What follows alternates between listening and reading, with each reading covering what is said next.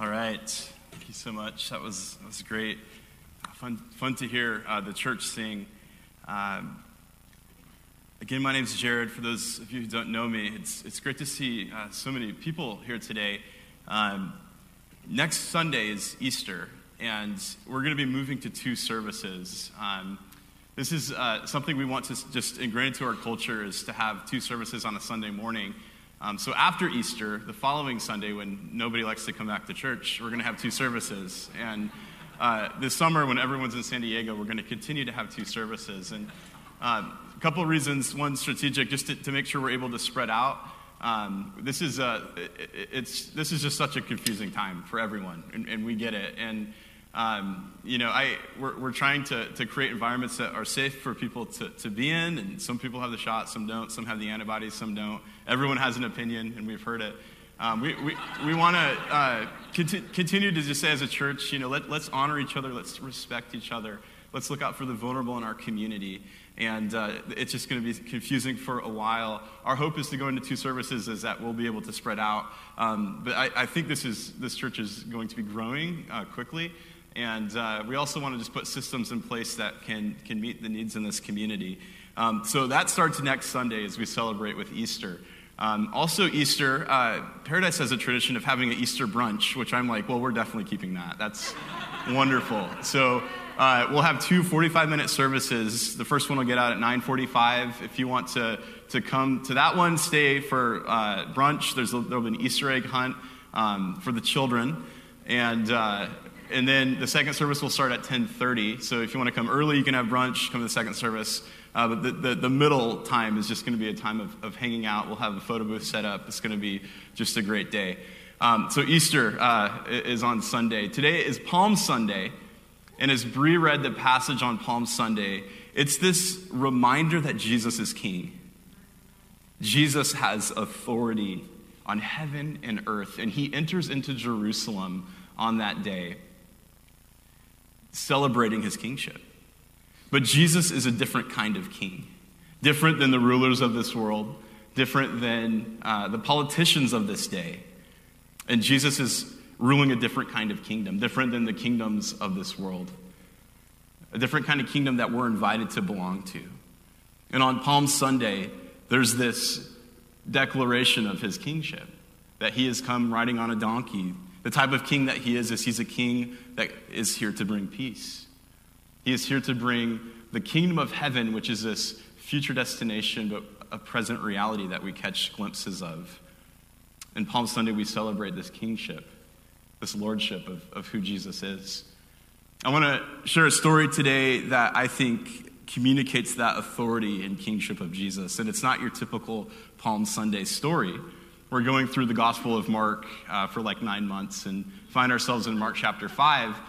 And Mark is communicating to the church the authority of Jesus. And there's 3 stories found in this section. The first is he calms a storm out on the Sea of Galilee, and he shows Jesus' authority over creation and the elements. And then there's this crazy story that we're talking about today where there's this man with this demon possession, and Jesus shows his authority over the dark forces of this world. And then next week, for Easter, there's this incredible story of Jesus bringing about healing for someone that was sick and raising someone from the dead. And it shows his authority over sickness, his authority over death. But if you want to turn with me to Mark chapter 5, this was one of my favorite stories as a child because it's crazy. And you can follow along. I'm going to give some commentary as we read through it. It's about 20 verses, and then draw some of the things that I think that Mark is pointing us to in this passage. So Mark 5, starting in verse 1. They went across the lake to the region of the Gerasenes.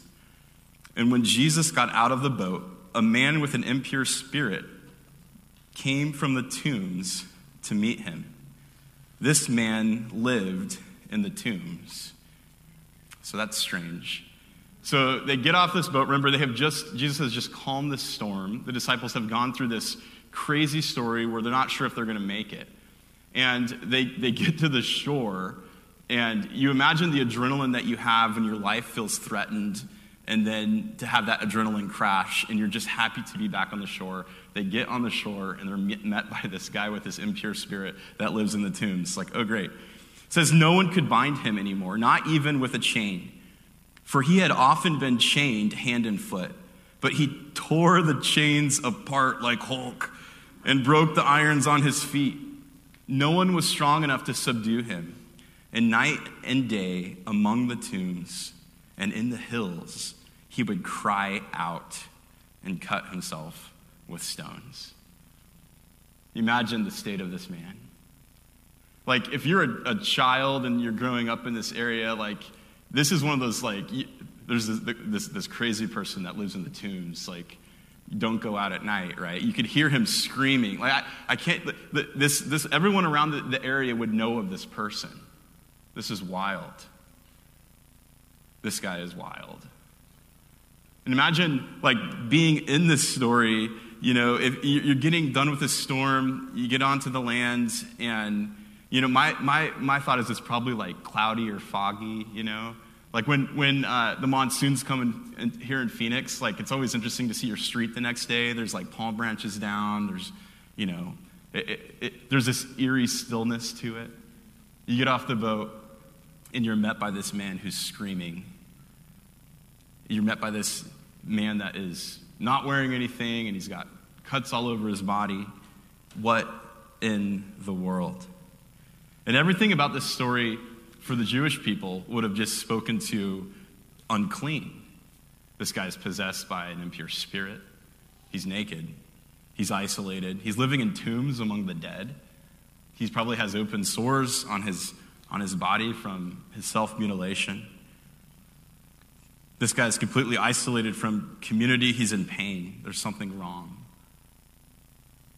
I can't imagine what the disciples are experiencing. Like, just got out of the storm and you run into this guy. It says in verse 6, when he saw Jesus from a distance, he ran and he fell on his knees in front of him. And he shouted at the top of his voice, "What do you want with me, Jesus, Son of the Most High God? In God's name, don't torture me." So Jesus is like, I guess he knows me, right? Like, if you're the disciples, you're thinking, you know, what in the world's going on? And it says Jesus in verse 8, he had asked him, "Come out of this man, you impure spirit." And then Jesus asked him, "What is your name?" And he replies, "My name is Legion, for we are many." I mean, how creepy would that be? Like, he goes from the man's voice to, like, whatever this voice is. You know, I always picture this as, like, Gollum from Lord of the Rings, like it's this dual personality. You know, if you're Peter, I would be like, all right, back in the boat, let's go. We're out of here, I'm done. Let's go face the storm, let's go face the Pharisees, anything. This is nuts, you know, and Jesus isn't fazed at all. Jesus isn't spooked out by this. He's not scared of the demon-possessed man.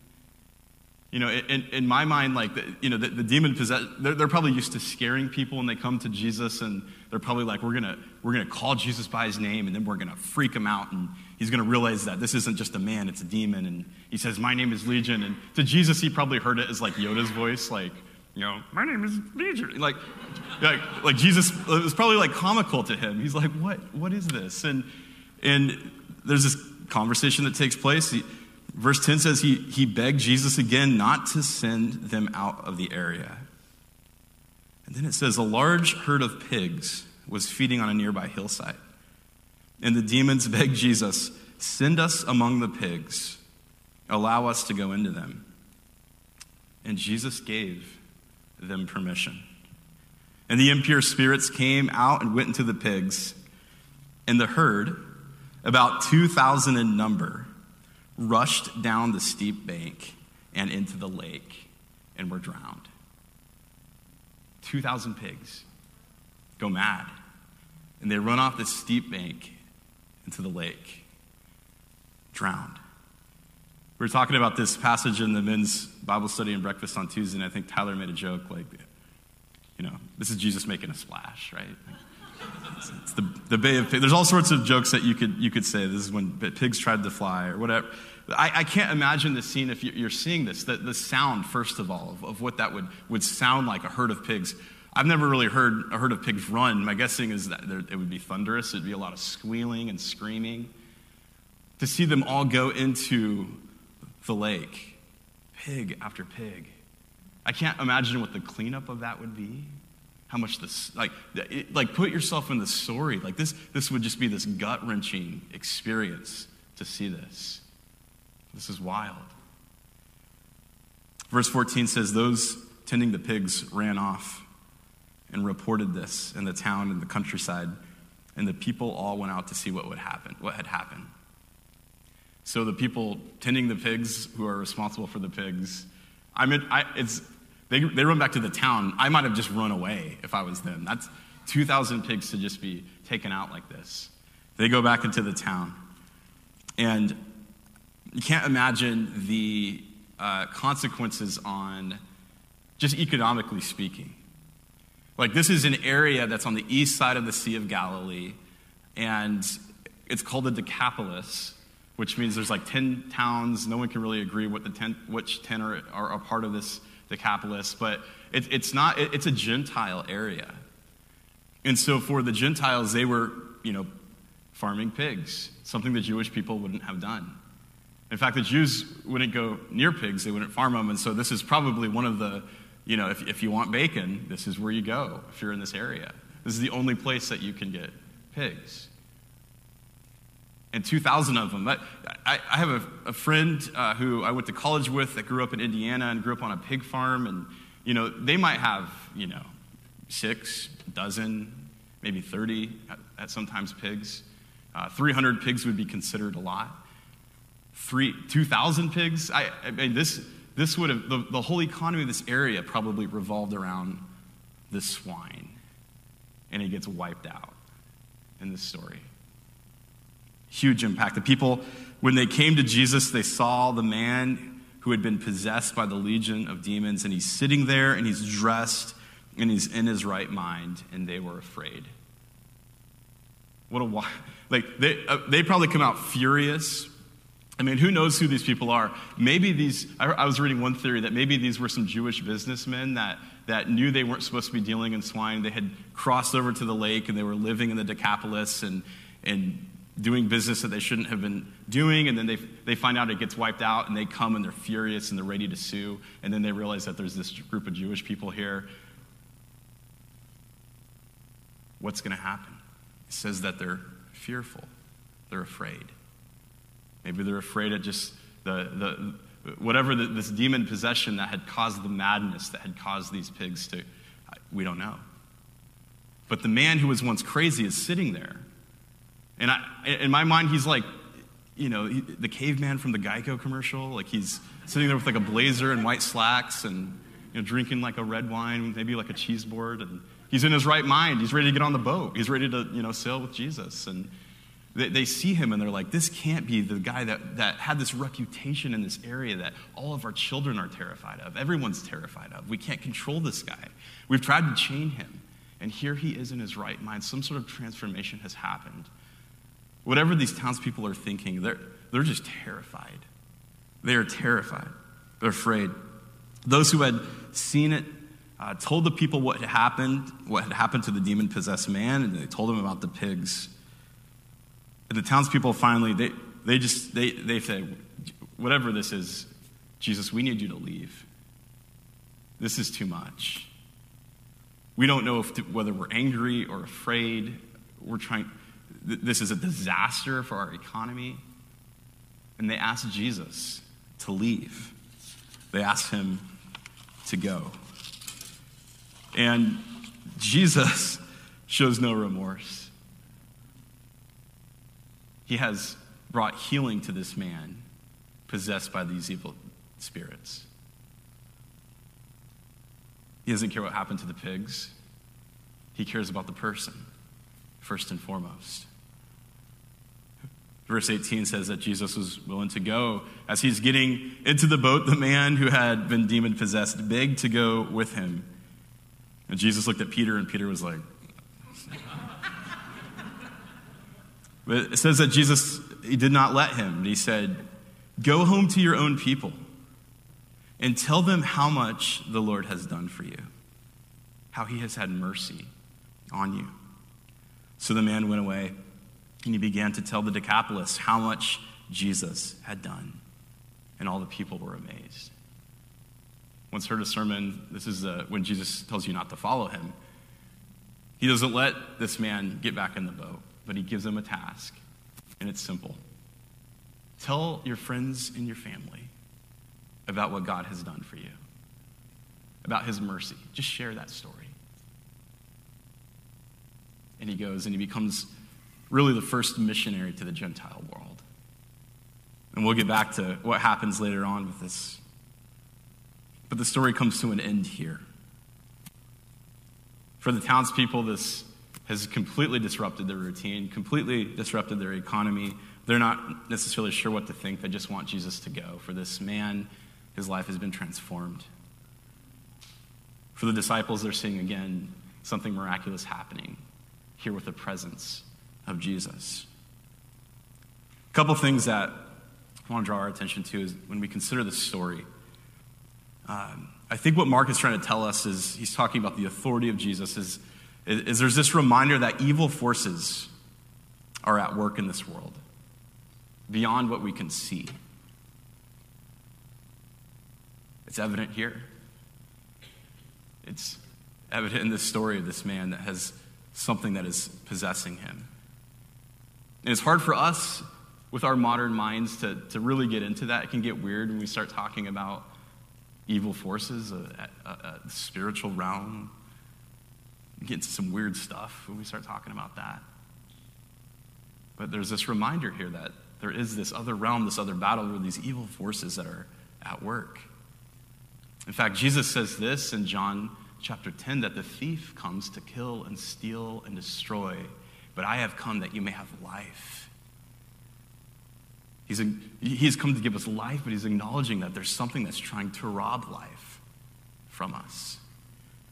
In 1 Peter 5:8, Peter says, "Be alert and of sober mind. The enemy, your enemy, the devil, prowls around like a roaring lion looking for someone to devour." And Peter's like, "Trust me, I've seen it, man. It gets crazy." We've seen how evil forces can work. Ephesians 6:2, Paul reminds us that our struggle is not against flesh and blood, but against the rulers, against the authorities, against the powers of this dark world, and against the spiritual forces of evil in the heavenly realms. This is language of a battle that's going on. Evil forces, spiritual forces that are at work. Love what C.S. Lewis has to say about the demons. And C.S. Lewis is one of my favorite authors. Grew up, reading Chronicles of Narnia as a child, and has a lot of just great theology books, a lot of shaping of my thinking. But he talks about, there's two myths that we fall into, or two errors that we fall into when it comes to thinking about this idea of spiritual forces. One is we just pretend like it doesn't exist. Like there's no such thing. And the second is that we have this unhealthy obsession with finding demons in everything. We see them in everything. I think there's this old Far Side